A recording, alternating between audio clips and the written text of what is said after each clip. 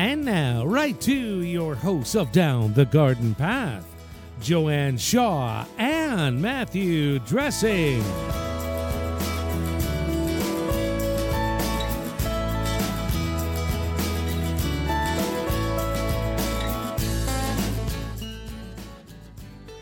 Hello and welcome to Down the Garden Path, where each week we discuss down-to-earth tips and advice while doing our best to help you seasonally manage your garden and landscape. I'm Joanne Shaw, owner of Down to Earth Landscape Design, and with me is my co-host and co-author, Matthew Dressing. Hello, everyone, and thank you for joining us. I'm Matthew Dressing, owner of Natural Affinity Garden Design. As landscape designers and gardeners, we believe it's important and possible to have great gardens, which are sustainable and low maintenance, and we want to help you make it happen. That's right. So welcome to our show tonight. We are talking about terrariums. They are a fun and easy project you can do to add a dynamic living ecosystem to your indoor plant collection. Do you already have a terrarium? Tell us about it. Write us at downthegardenpathpodcast@hotmail.com. And don't forget to stick around for the end of the show for our new Stepping Stone segment, where we will answer more listener questions and give you timely tips for your gardens and landscapes. That is right. Terrariums, terrariums, terrariums. I know. And it's almost like artwork. So everybody's not just having a house plant, right? No. It's like artwork. You know, it depending if you've got a really cool, interesting container, it could be a really nice piece of artwork in a room. Makes a great gift, I think. Even a great activity for March break coming up. I was just going to say, yeah, the great activity just to kind of do with the kids and get them into plants or, Yeah, like you said, it definitely I like the idea of artwork, right? Because it doesn't have to just be an enclosed structure with a thing. You can get as fancy or as simple as you can, right? It can be just a stone and some plants. I've seen people where they take things like train decorations. You build like little villages around like model trains and incorporate people and scale, and so it can be elaborate or just simple and enjoyable. Right. I think even the fairy garden stuff, like it would almost look cuter in something like that than because in outside, I always kind of found that like they get kind of lost outside, So I think you could really have fun with that. So we can talk about the different kind of containers, right? There's open container or a closed container. Do they have to be glass? They usually are glass. They don't have to be glass. They could be plastic or plexiglass or something like that. But glass is definitely the easiest to visually see through to get, to look at the plants and get the most out of them, out of that view. Yeah. That makes so sense. You can definitely use something like an old vase or, you could have a large mason jar. I think of like a very big one that has, those old olive or pickle jars, right? Those big ones. That's exactly what all our grandparents have, or all our parents have somewhere that they've got nails in it or something like that, right? Yes, exactly. I know. Or you can go to like HomeSense and find like a really interesting glass. They've got a lot of lidded, like something that's very maybe much more, or even Value Village, to be honest, like a used store. For listeners who don't know who Value Village is, but like Goodwill, that kind of thing where you can reuse something that has, it's glass and there might be like an interesting, more ornate kind of shape, but sometimes they have like a candy dish, even like they have a lid. Or not. You don't have to have a lid. So there's kind of like an open terrarium and a closed terrarium. And I was showing you that I had made one. I had this covered vase and it's quite large. Should measure it. That I just did not know what to do with for years. And I literally had it filled with corks from our wine. Like that was like where when we finished wine, that's where the corks went. So it was kind of a waste. So we did a little dining room renovation and I made a terrarium. And now this large vase sits on top of the hutch and it just really looks nice, I think. So I was excited that we were going to talk about it too, because I just made one. And you just made one. Yes, and it looked beautiful.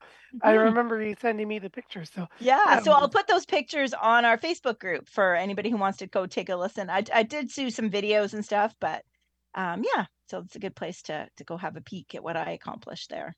what is a terrarium? Exactly. Mhm. Yeah. Yeah, so if you haven't built a terrarium or you don't know about terrariums, a terrarium is basically a closed or open, like Joanne was saying, ecosystem, a grouping of plants that we arrange decoratively. And the idea is that it's somewhat self-sustaining or minimal inputs. And it kind of creates just that point of visual interest. So you said there are closed terrariums. And then Mhm. there are open terrariums. So closed terrariums, I think, like you were saying, it has a lid. Open terrariums can be almost anything as far as a terrarium. So it can be a glass jar. Again, usually something that we can see through. We can see the layers Mhm. of soil, little details within the jar, but it is open to allow air circulation and gases to escape and things like that. Mhm. Like a fishbowl would be a great, like an That's open one. Think of like a fishbowl or some of those vases that, again, they're kind of an odd shape. But yeah, they're like a half bowl. Because I think having an opening is good, but it doesn't have to be like a fish tank where it's the whole thing is open at the top, right? Sometimes it's just like a smaller opening compared to the container. that's right. That's right. Yeah, it can just be, yeah, Yeah. exactly.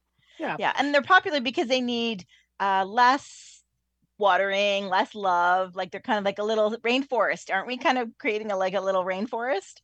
Yeah, yeah. Like you said, there's Hmm. that kind of closed ecosystem. It's Yeah. got its own moisture, it's got its own everything all kind of trapped inside. So Hmm. reducing the watering and yeah. And as you pick your container or jar, Joanne, you had a pretty good sized one for sure. It can be a very small something. So if you have a very small space, it can be just, two or three small plants, closed or open ecosystem, or you could get even larger. You could have, a small aquarium size Right. terrarium that you can grow in as well. So it really kind of comes down to how much time and effort you want to put Hmm. into it or how elaborate you Yeah. want to make it because they can really be various sizes. It's up to you, really. Hmm. I Yeah. think the cool thing is that sometimes people have, like me, have something unique laying around the house and they don't know what to do with it. And this is a great, right? Because I'm trying to think of what are those other little glass houses that lid it, like the lid. I can't think of the name. It'll come to you. Do you know what I It will mean? come to me. I always picture I know. yeah, like those glass, almost like English terrariums. Where it's Yeah. like the panes of glass. Is that what you're Yes, thinking? panes of glass and it's like a little roof and like one side of the roof flaps open and stuff.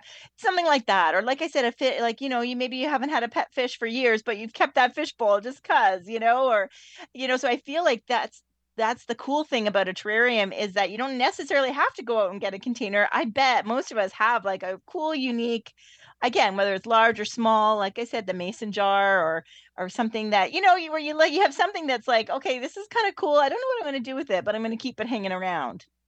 Yes, agreed. And I think Yeah. as plant people, we all have a handful of Yes. like Plants people. pots and jars and Yeah. Things things like to that. do Yeah, for for sure. sure. So what else do we need for a terrarium? Well, we've got our container, or we've picked our jar. We know it's going to be sealed or unsealed. But like all of our other plants in our pots, we're going to have to pick some soil or some sort of medium or potting mix to plant them in. So there's a few different things that you can do. Obviously, we're planting live plants. So we're going to have some sort of soilless media we need. So it can be just something simple like your classic potting mix that you pick up at your local garden center. But again, depending on the plants that you choose, which we'll get into shortly, we may choose a different growing media, or we might amend that media. If we need something with a higher moisture retentiveness, we might add a little bit more organic matter in there. Or if we need a little bit of extra drainage, we might add a little bit of sand or perlite or something to it to that effect. Right. Usually we'll see as well the soilless media again, like what plants we choose. So if we're going to choose cactuses and things, probably going to do an open terrarium versus a closed terrarium. So I mean, the plant type itself will choose that soil Yes. as well. Yeah. And probably more of a sand base than a soil base. Right, yeah, something very much like an African violet soil or a Hmm. cactus soil with a little Hmm. bit of that organic matter mixed in there too. Hmm. One of the things that a lot of people talk about with our terrariums is activated charcoal. Mm-hmm. So it's charcoal that's treated under extremely high pressure. I believe they also, I think it's an oxygen-starved environment. I think there's a process as well where they use some oxygen to increase the porosity. So activated charcoal is basically just charcoal that has a lot more porous structure to it. What it will do is it will help bind toxins and molds and funguses and act as Mm-hmm. a breeding places for beneficial bacteria and other things within the soil. So I see one of our first questions here is from Edward. Mm-hmm. Edward writes in, "Hi, Matt and Joanne. Maybe this is a silly question, but here goes. Do terrariums smell? Good or bad? Thank you for your answer." So they should just kind of smell like, earthy, nice, Mm-hmm. moist potting soil, some kind of green, and a little bit of moisture in the air. I kind of think of like a spring day where it's just a Right. nice, Yes. Or after it's earthy, rained or something, right? yeah, that petrichor, exactly. Yeah. But yeah, Edward, you can get, and that's a good smell, but you can get some bad smells. So, like we said, it's kind of that rainforest or closed ecosystem. So, as our terrariums evolve and grow, our plants are living things. They're going to drop some leaves. They're Mm-hmm. going to release gases. They are going to have some things breaking down. Some organic matter, depending on what's in your terrarium, will start to be acted on and break down and release some things. But you also have water that you're going to be adding as well. Mm-hmm. So Mm-hmm. charcoal is generally added in there to help with that smell. Okay. Yes. Yes, and it kind of it'll Getting to that. trap. Sorry, that's what I was gonna say. I thought that was what the charcoal, one of the things the charcoal Yeah, was for. So yes. right. So bonding those weird smells, those weird gases, Mm-hmm. those methanes, but also toxins. So chlorine or fluorides in our tap water is a toxin to our terrarium environment. So it'll help bond on some of those sites. Again, remember, like a charcoal is super, super, a piece of charcoal, if you picture it, it's just a small stone, but then all the pores that are within that stone, it opens up to the size of, a Mm-hmm. small office space kind of thing per thing. So there's lots of space to trap all those toxins and smells and other weird things, for sure. Okay. So charcoal is one of those things. Mm-hmm. And you don't need a lot of it, right? Like I did, or we'll talk about how we build it, right? We'll get to that. Yeah, we'll talk about how we build it. Yeah. Yeah, for sure. Is it one of those necessary components though, as that we need? Like we need soil. There are a lot of benefits to the charcoal. So Mm-hmm. generally, yes. But we do have to keep in mind, much like the activated charcoal we use in aquariums, eventually all those pore spaces will be filled and then it is useless. So it does have a shelf life. Um, aquariums usually month and a half, you're going to change out your charcoal filter if you have charcoal in your filter because you have such a volume of water passing through it and it's a lot Right. more bioactive than a terrarium. So it'll last much longer than your month and a half, maybe Mm-hmm. 6 to 8 months or more. Yeah. But yeah, it doesn't last forever, is where I'm going with that. Okay. Okay. Yes. So eventually it will stop working. Okay. But I think it is an important part. And especially for like our listener, Ed, like if you're concerned about a smell in a closed, well, even a closed one that you have to take the lid off, right? Or an open one, that's one of the things that the activated charcoal helps with. And it tends to be the one thing that you might have to run out and get. Like a lot of these things you might already have. If you're a gardener, if you have house plants, you might already have the soil and the rocks and the moss and even the plants maybe, right? But it's usually nobody's got like activated charcoal laying around. You've got to go to and you usually have to ask because they actually are in small bags. So I know I like walked up and down the aisles and looked everywhere I thought it would be, and I finally had to ask, and it was like in a bin underneath the table the orchids were in, on kind of thing. It wasn't super because I think it's a really specific thing. Yeah, they'll have, like you said, like the orchids, right? They'll have it Yeah. with some orchids, and they don't have overly large bags of it. Or even if they do, sometimes it is just another one of those growing medias, and it may not necessarily be activated charcoal as well. Right. Right. Yeah. So if you do need just a little bit, again, I think of always the aquarium store, your local aquarium store. Oh, I never even thought of that, to be honest. Yeah, because they're using it in their filters, so you can usually know that it's activated from there. And they might be a little pricier versus a garden center Yeah. or online, but they usually will have some for their filter material there. Yeah. So activated charcoal, fun necessity to help keep the toxins and the gases away, for sure. That's right. That's right. Now you mentioned, can we just go back to soil for a second? I think you mentioned soilless. Can it be potting soil too? You could. Yes, but because that's what I use. Oh yeah.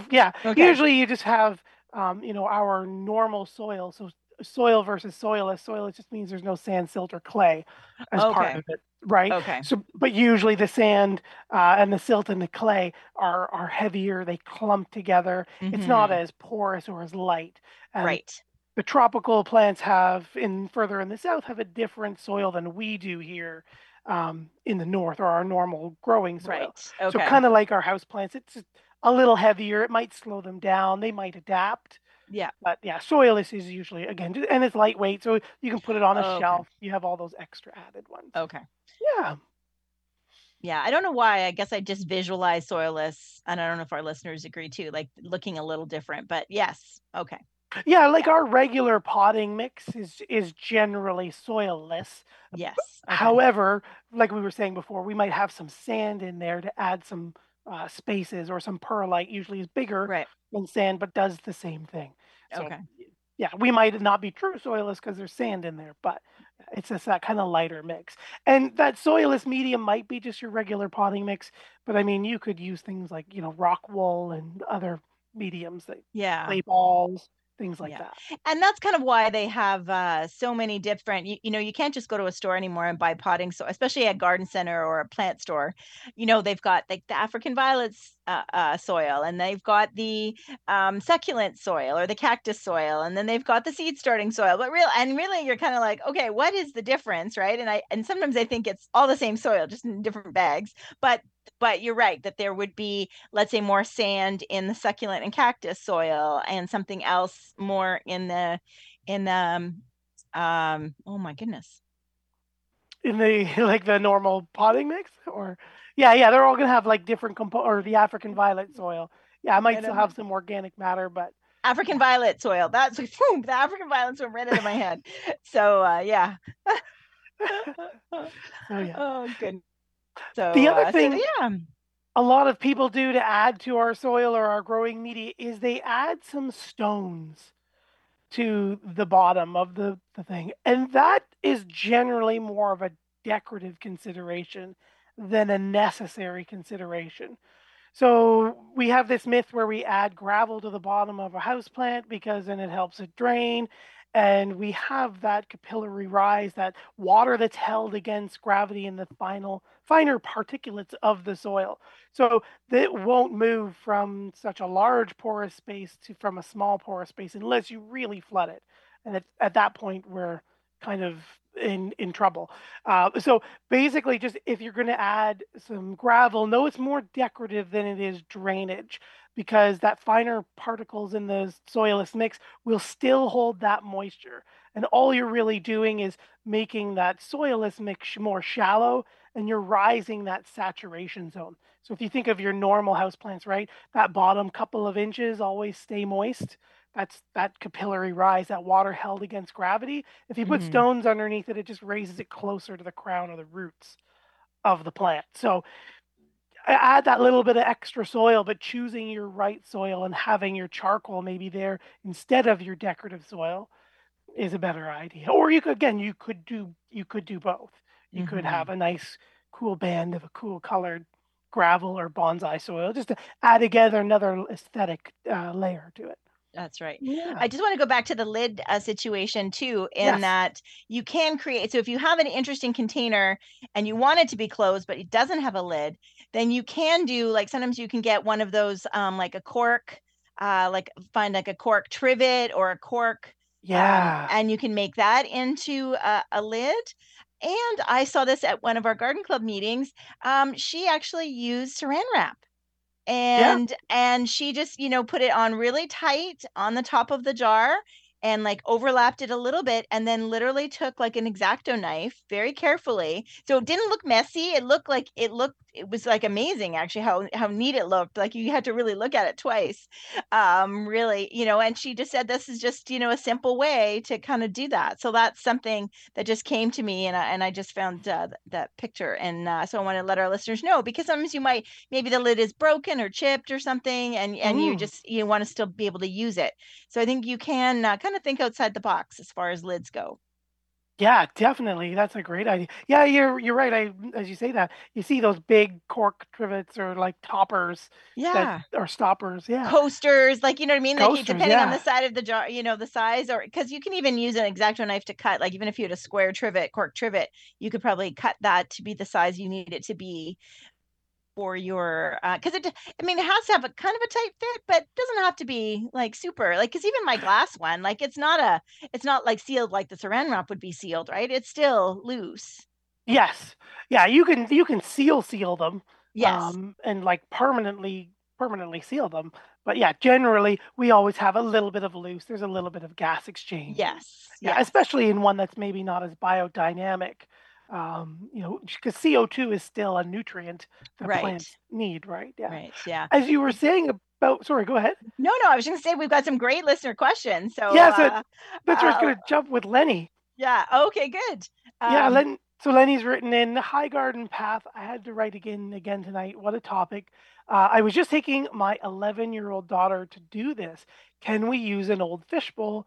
It is glass. Any tips on what to do with it?" So yeah, Lenny, you can definitely do it. I was thinking about the fishbowl and then the lid.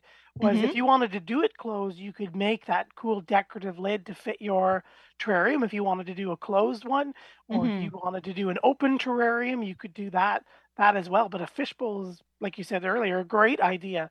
That's right. And we're just going to go over, you asking about the tips, and we're just going to go over all those tips. So just stay tuned, Lenny, Yes. and we will explain to you. They're very easy, and I hope your daughter can listen too, because they're pretty easy. But yeah, I think it's a great idea especially for March break coming up. So yeah. Well, and I thought of too, her daughter doing, if you were to make your own lid, you could paint your lid or draw on it, or make it more decorative as well. Paint butterflies on it, or it could also be an art project unto itself. That's right. And I've seen one where they used 3 fish bowls and they stacked them. So then that meant like the bottom 2 had a lid because it was the one on top, and then so if you really, and so I think that's cool because it doesn't take up that much more space, right? It's just kind of a vertical space, and and you could have experiment with different plants and have, let's say, the sand. So the one I saw, that the open one had more of the sand and rock and succulents, and then the other 2 were covered. So yeah. Ooh. I know, because my son has a fishbowl one that I made many moons ago at a garden club meeting, and he took it over, and I've said, we can get more and we can stack it, and he just looked at me. He's like, no, this is like one. He's keeping the 2 plants that are alive in it alive, and he's happy with that. So yeah, this is good enough, Mom. That's right. That's right. So Monica has asked us a great question as well. So hello again to my favorite gardening show. The leaves are touching the glass in my terrarium. Oh, we're so excited that you have a terrarium. And they are starting to turn a brown color. Any ideas what to do? Thanks, Matt. Yeah, this is maybe where, if it is openable, again, Monica, maybe, or Monique, sorry, if we have it closed, if you can open it, might just be, again, a matter of just going in and doing a little bit of maintenance. You can just prune off that leaf. It's touched the side, and there's moisture that's trapped in between the glass and the leaf. So the leaf isn't exchanging gas, it's staying wet, and it's starting to rot, and other things are taking over. Snip it off, right? Basically, just snipping it off and removing it so it doesn't break down and encourage more, release ethylene and do all that kind of stuff within the terrarium. And it should be okay. You could wipe that area just in case there is a little bit of fuzz or some botrytis or some mold there. Just a little Q-tip and some rubbing alcohol, and just kind of rub the glass gently and disinfect it and wipe it off. If as best you can, basically. Yeah. I'm not sure, Monique, how big your terrarium is or isn't, so that might be harder or not harder to do. So yeah, getting our brown leaves and things falling, dying flowers, little pieces that don't quite make it, that's going to be a natural progression for our terrarium, and that's kind of where some of that little bit of maintenance comes in where we might remove it. But like the dying flowers, you can leave, right? They're just going to drop. They're going to drop. Or do you want to help them drop? Like, because I know we'll get to plants shortly, but I did put one of the mini orchids in mine. So I wondered about that. I'm like, I wonder what's going to happen when those, but I'll cross that bridge. But. Well, and that'll come down to like how biodynamic your terrarium is. Because I think traditionally we just kind of, potting mix, some charcoal, some gravel, and we leave it, and there's nothing really living in there, right? Because our soilless mix are generally treated so they don't have weed seeds and pests and diseases in them. So we're missing that microbial life that break things down. So you can add different things like springtails and arthropods and millipedes to make it very much more biodynamic. Yeah, so, Dylan asked me about that. Yeah, his is definitely broken down. Like his is, to be honest, his is gross, but he's fine with it. But he just thinks it's still kind of cool. And he did ask about, did I put any? What did you call them? The little springtails. The little springtails, yeah. Yes, and I said no, I didn't. But I said, I don't know. Do we, like, when we find a spider in the house, are we supposed to put that in, or you know what I mean, that kind of thing? So. Yeah. Well, we can do a deeper dive on that as well. But So Monica, I know we had Monique and now we have Monica. Very good coincidence. But Pat, so Monica's asking about pets. Hello to Joe and Matt. My cat gets into everything. Are these safe for cats if she eats it? I'd say that, a lidded one would be the best option there, right? Because that's perfect, Monica. Yeah, the cats aren't going to be able to break into the lid unless you kind of leave it open, in which case they probably will smell it, and then they'll try to investigate it. Yeah. They might investigate it again, but then again, coming down to like, the placement. Is it out where the cats can get it? Is it a window where it's a highlighted one, or is it a low light plant one? Yeah. My experience with cats is the cats will get there, like jump up and stuff. So but I think if it's sealed with a good lid, or even like the big mason jars, Monica, where they're, we can barely get into them, Yeah, they won't smell it and be attracted to it and get into it. And then, but if you do use an open one, then you just want to make sure that if they do get into everything, those plants aren't toxic if they decide to, paw one out and start eating it. Yeah. But it could be a good way if you struggle with being able to have plants around the house because of the cats, and then a terrarium might be the answer. Like you really could have fun with that. So I hope you give it a try and let us know. Exactly. So Hank is written in too, and he says, hello again to Joanne and Matt. I'm thinking of turning my old aquarium with a light hood into a terrarium and putting it in my living room with no windows nearby. Our old aquarium's good for this purpose. How much light do I need for proper growth, and would the light hood work? Thanks. Yeah, you could definitely use your old aquarium with a light hood. So the light hood, I would assume it's like with the aquarium where they have that full spectrum light, or with the reds and blues, to do with the aquarium, penetrate through the water and get those plants are at the bottom. So you could definitely do that as well, and then again seal it or close it, or have it as more of an open terrarium type thing, and then you're going to be able to, Hank, have much bigger plants, different size plants. You might be able to add a pet or propagate some stuff, which you're moving into like a vivarium where you have other things, other uses beyond just kind of a closed ecosystem. So, but yeah, you could definitely do that. And the hood, the lighted hood that came where you bought for the old aquarium should work as well, because again, you're usually full spectrum because the plants need that light in the water as well as above the ground. So again, how much will go ahead.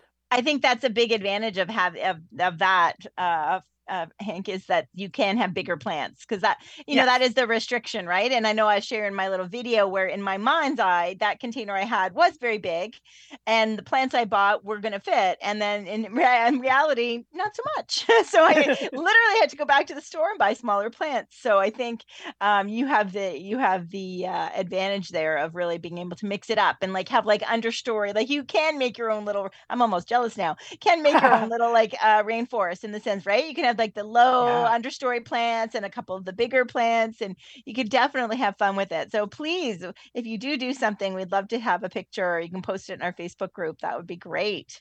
That's right. As we hit the bottom of the hour, just a quick thank you for joining us here live on Reality Radio 101. I'm Matthew Dressing here with my co-host and co-author Joanne Shaw, and you're listening to Down the Garden Path. Joanne and I enjoy hosting Down the Garden Path each week, bringing you interesting and relevant topics to help you achieve a great garden. Like tonight, we're talking all about terrariums and creating and caring for terrariums, a great project for those of you who might have kids or grandkids or nieces and nephews like me who have a March break and are looking for a project. Every episode, we learn right along with you from our research and from the guests that join us here on the show. Like Joanna said, don't forget to spend more time with us down the garden path. You can follow us on Instagram and Facebook at Down the Garden Path Podcast is our handle there.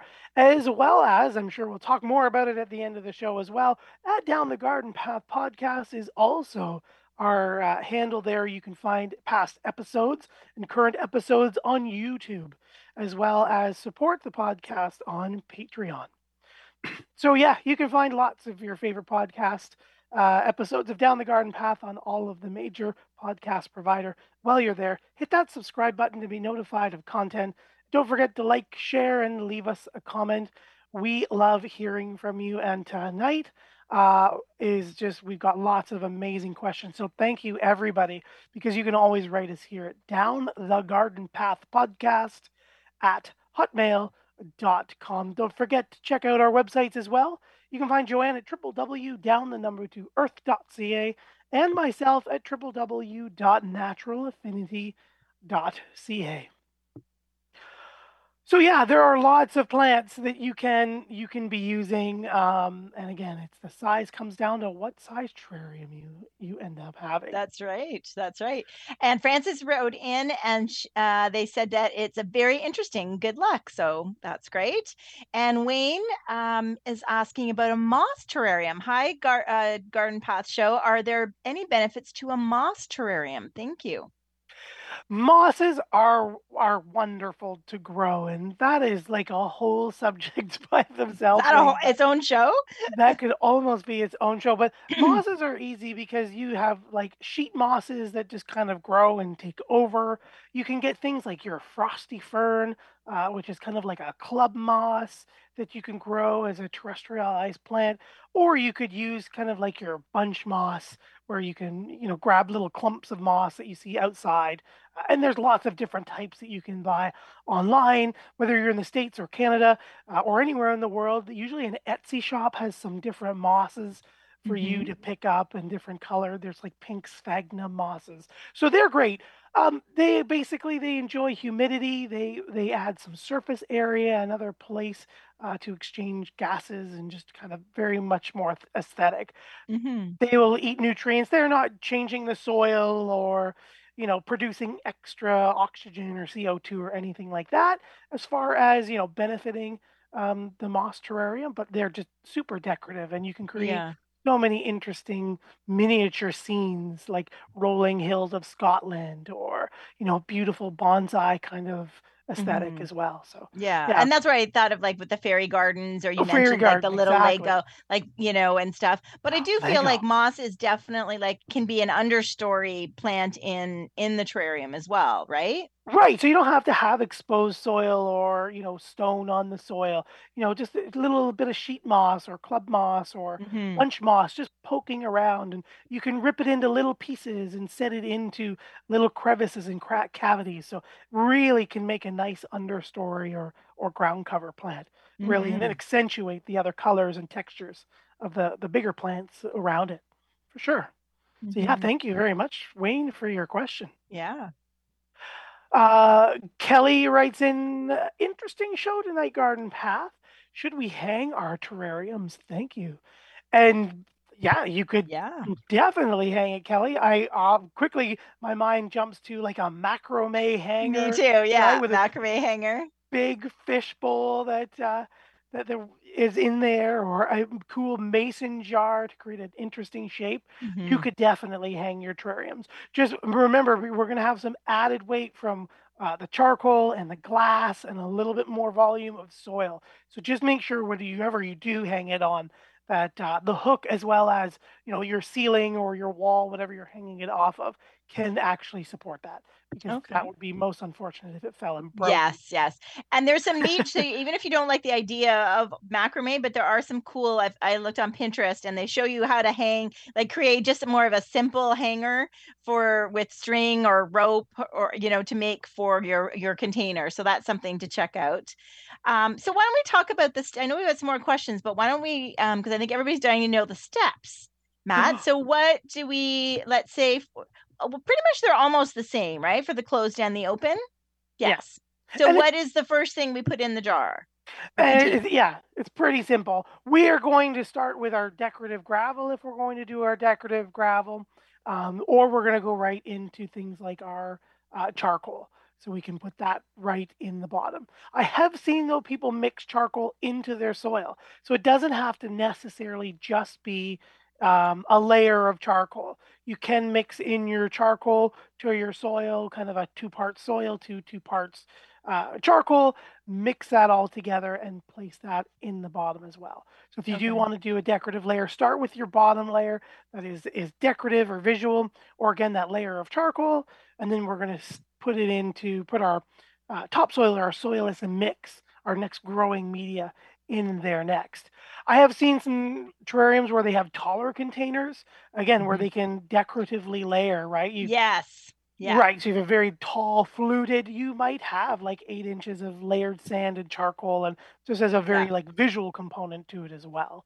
Yeah. And you can even do even the size of the rocks, like if you were doing, let's say the larger shiny rocks, and then you do the smaller, rocks, and like you can kind of definitely, because you can make the emphasis even beyond that too. Like you said, if it's a really tall container, you can really make that look interesting by the layers before you even get to the plants. So yeah. And I think some of it is what type of plants you're going to put in too. If it is going to be succulents, and maybe there's sand and then rock and that type of thing. So yeah, but it's definitely a layered approach. And I did that with mine. I did do the rocks, and then I did layer the charcoal, and then I did do the soil.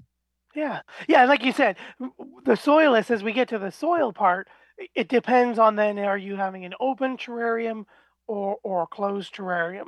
To a point, you can have open and closed terrariums with just a regular soilless mix, but it comes down to the plants. So more of our vegetative, our leafy tropicals, they will tolerate that high humidity tropical kind of environment of a closed terrarium better than things like our succulents and our cacti.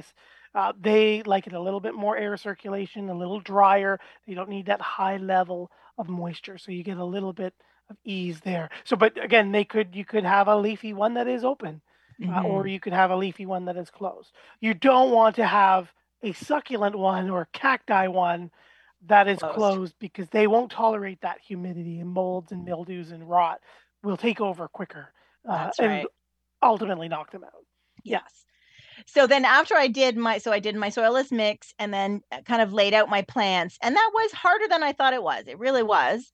And I think the key there too is to make sure, let's say you're using 3, and that's, even though I thought my container could hold more or bigger ones, I ended up with 3. But I think the key is to look at the leaves and the foliage. So when you're picking plants, check out the foliage, that all 3 are slightly different. So I went with like a taller peperomia that is a little taller, kind of like more like succulent leaves. And I went with a tiny fern, and I went with my mini orchid that I already owned, because I was like, okay, I didn't pick up the right thing. And so, I didn't want them touching the glass yet. So I felt like that was kind of a nice little mix. So I think that's something to pay attention to. And then I did some sphagnum moss on top of that, like to just cover up the soil. Yeah, kind of like a mulch layer. Yeah, and then I did add, I broke up, because the pot was too big of I can't think of the moss now, but I ended up splitting the pot and putting it on 2 sides, and which is something you can do. You can be rougher with those plant roots than you think, but just added almost like it's like the turf, or at the base of the plant. So I mixed in the sphagnum, and then I also had, because it was also a different shade of green. So recommendations: make sure you're mixing up the foliage, texture, as well as color. Like some were dark green, some were a bit more of the yellow, that type of thing. I think that makes for a successful and interesting container. Agreed. Much like our landscape, right? When we're designing Mm. outside, we're gonna have foliage, textures, shapes, form, colors. Exactly. Yeah, Mhm. no, that's excellent. I was trying to think of that little moss. I was trying to remember your terrarium and I know. Me um too. the little moss, but I think I forget what it is. Yes, that's okay. I will. I think I kept the tags, but yeah. But again, I'll have pictures in on our Facebook group, and I think you can have fun. There's some plants like the pink polka dot plant. I always look at that plant. It looks so odd and so tender, right? But it apparently does great in closed terrariums. So I'm like, I'm just noticing that now on the list. Oh, look at you! What is that? Is that it? No, that's Yeah, the shamrock. Or is that the shamrock? no, No, that's yeah, oh, that's that's my so good. big polka dot plant. It's like a 2 by 2 shrub naturally. Yes. So I've let it grow, but yeah, they make a wonderful terrarium plant. Yeah. So does the nerve plant with the colored venation in it. And they stay nice and low and smaller leaves, and if left to grow, like I just showed Joanne mine, Yeah. it can get Get very very big, but big. they make a Yeah. wonderful plant. And the peperomias, am I saying it right? Peperomias. Yeah, They are very lots of variety there, and I think it's kind of a name that will stick with you because I don't know about you, what I think about a pepperoni pizza, but that's anyway, exactly what I it's think not of. exactly the same word, but it's close. So if you go to a garden center or nursery, they come in variegated. They come in burgundy. They come in like like almost reminded me of the caramel heuchera in Yeah, that kind of a caramel color. They come with spots and dots on them. They're very interesting. So you could almost just get three of those, and they would yeah. be three different ones that would work really well. And yeah, they're just in like a 3 or 4 inch pot, not even. So if you didn't want to do a fern, or I mean, and certainly at the store, you could get some help if you wanted to get some help because there's so many plants. I know we can't. We'd have to do a whole other hour to tell you about all the different plants, Oh but yeah, just keep in mind that things that look like a bit more rainforesty are better, like the ferns and the peperomias and the other things that have a lid, more fragile, and things that like a succulent or a cacti that is a bit more, you would need to water it a lot, would be better in an open container. yes, exactly. Yes. Yeah, so many different amazing plants. And remember too, you can have your plants in your terrarium that are highlight plants. So you've got a very bright indirect light or window, or maybe you have a space that is in a little bit of a lower light. You can still do a terrarium there as well. Again, like your nerve plant, peperomias will take a little bit of a lower light. Your frosted ferns, things like your Okay. philodendrons or your jewel orchids. So there's a good way, there's a good, highlight and low light Right. Right. type terrariums you can have. So if you don't have light, you're still in the game. So string of pearls and something like that, like there's the whole variety of the string of pearls family. That would be Yeah. more of a succulent, right? That you would do.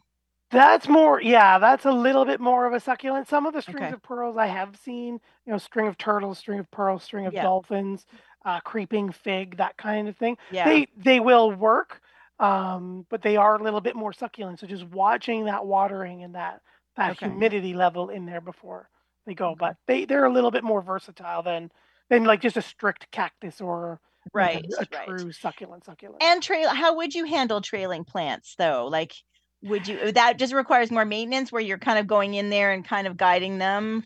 Yeah, so you might end up having to guide them, or if like again like the creeping fig or string of pearls as they kind of root as they go, you might just kind of go and as they root, cut them into little clips or Hmm. little segments and cause them to break.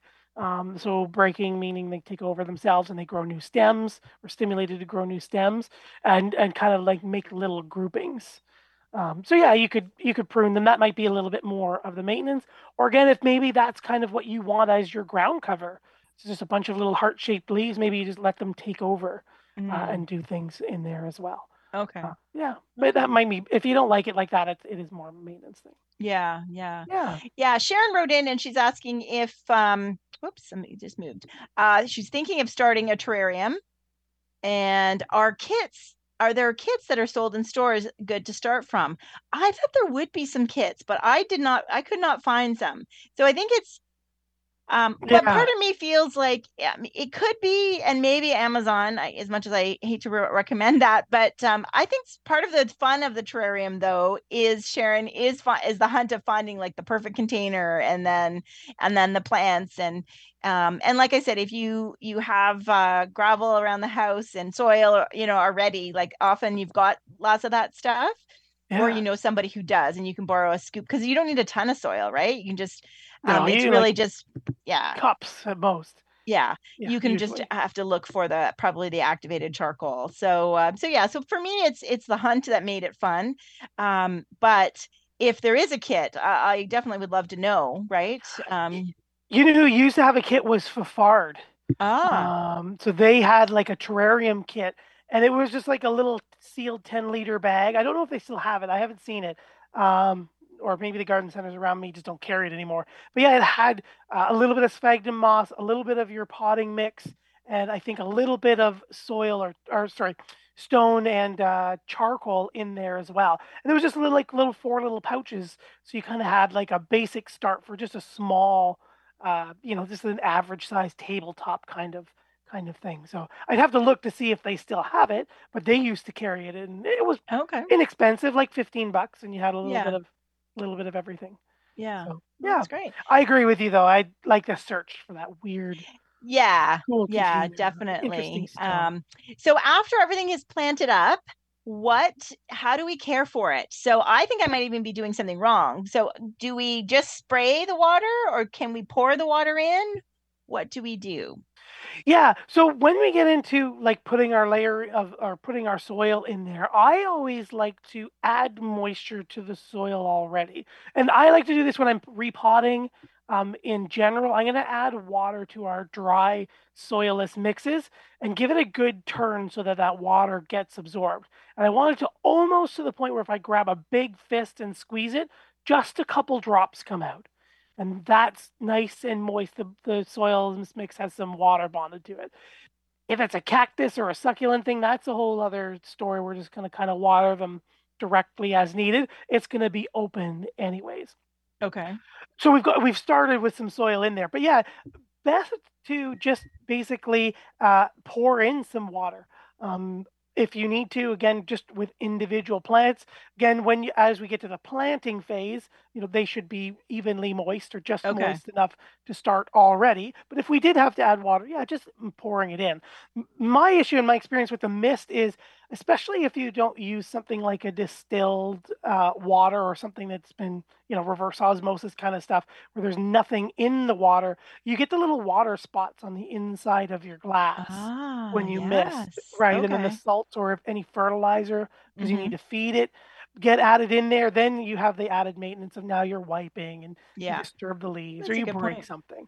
Yeah, so I like to just water it there with nice distilled water.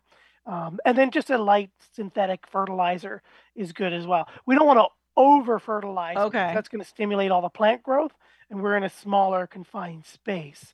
So Okay. if we have small plants to start with, like a baby's tear or a Mm-hmm. small, slower growing fern or something, that's okay. But if we have something like an arrowhead vine as one of our larger, it's got that kind of big shield-like leaf, and Mm-hmm. it's a vine. It's good for a taller plant, but it might explode and start to take Okay. over our space. So do you think like a liquid fertilizer, like just like a 20-20-20, like you mix it in water and put it in? Yeah, Like I yeah. think of the Schultz, the dropper one. Literally exactly what I was going to say. I use my Okay. Schultz 10-15-10.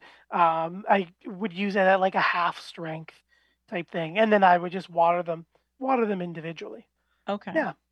Okay. When we get to the closed terrarium, right, we're going to have the heat. It's going to be a little micro rainforest. We're going to see, if we see that we have fog or water droplets on the inside of our glass, that means there's too much water sitting in the system.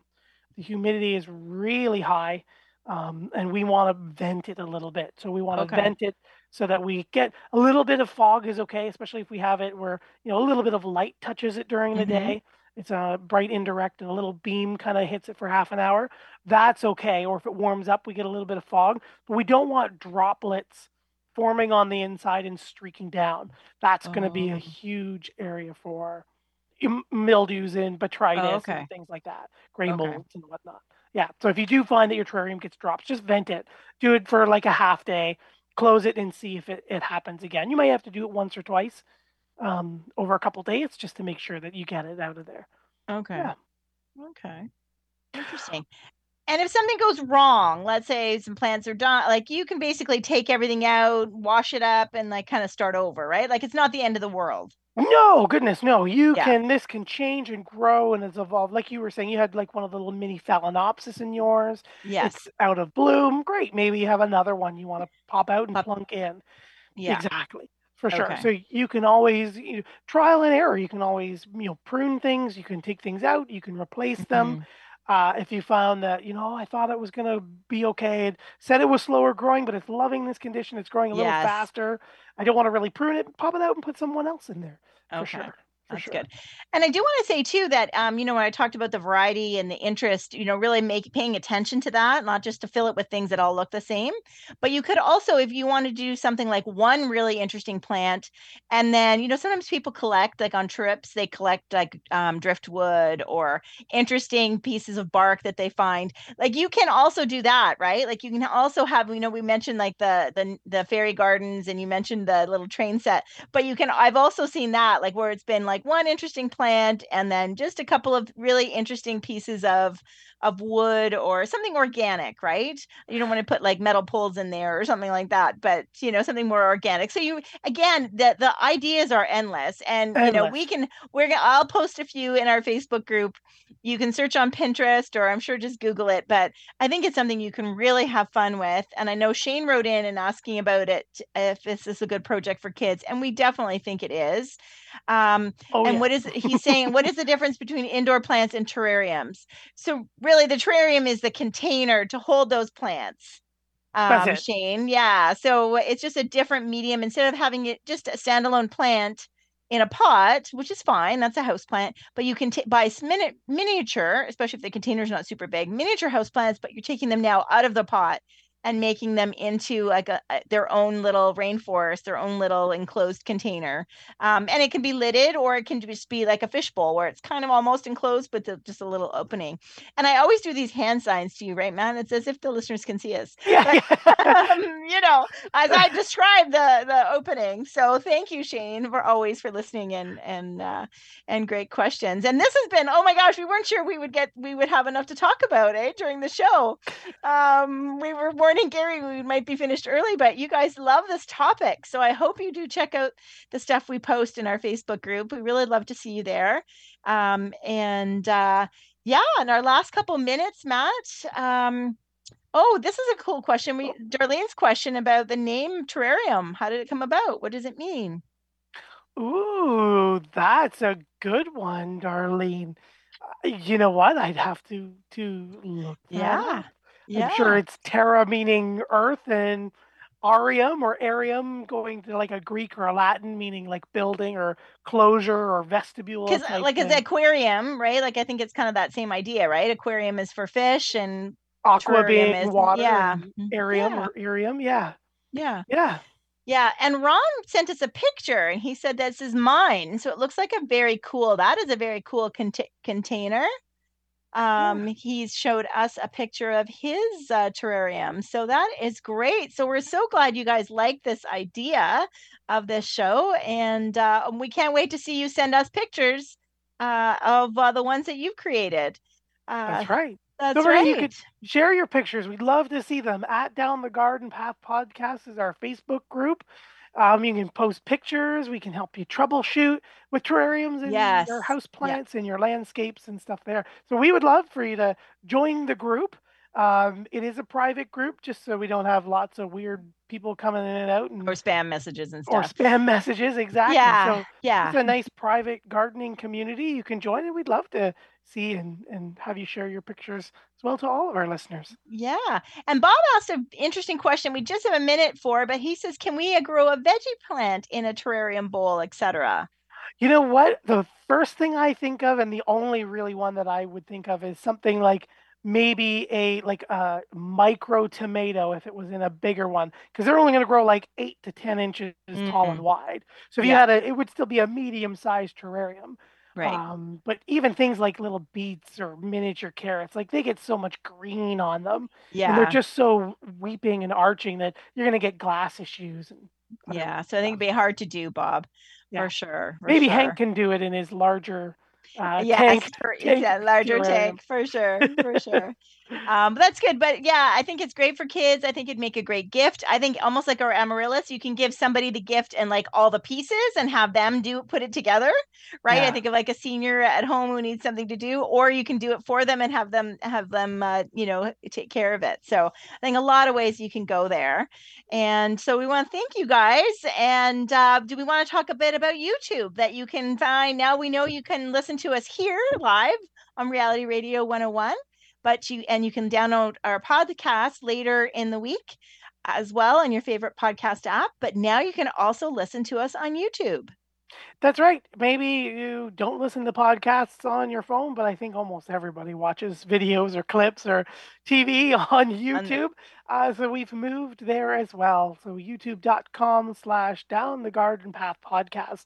All of the episodes like tonight's, once we publish it on our podcast providers, it'll automatically go there with all the show notes as well. And we're working on just making sure we migrate all of the past episodes up there with all those show notes as well. So maybe if you're a new listener or a longtime listener, and you haven't found all of them on your favorite podcast provider, or this is your main space, we have a new, very easy, everybody can use YouTube, just an easy medium for you to interact, leave comments, likes, and shares through YouTube. So we'll be looking for you all there as well. And lots of views are already starting to slowly come in. We've only done it for a couple of weeks. So yeah, we hope to see you there as well. Well, and Patreon. Yes. Thank you. Yeah. So we also have Patreon, right? We had a couple of people asking how they might be able to support the podcast. We do try to keep it commercial free, but people like to support us and buy us kind of a coffee and say thank you or share their appreciation. So we do have our Patreon account. Again, our handle there is Down the Garden Path Podcast. So you can buy us a coffee. We also have another tiered reward where you can sign up and subscribe for $10. And every after our month in the garden at the end of the month, we'll do a live Zoom call and we can talk and you can see us and answer your questions and share stuff as well. So you can interact with us behind the scenes. That's right. Design questions or anything like that. So keep that in mind and check us out on Patreon. That's right. Until next week, everyone, have a wonderful week. Thank you for listening to Down the Garden Path here on Reality Radio 101, and we'll see you next time. Bye-bye. Bye for now.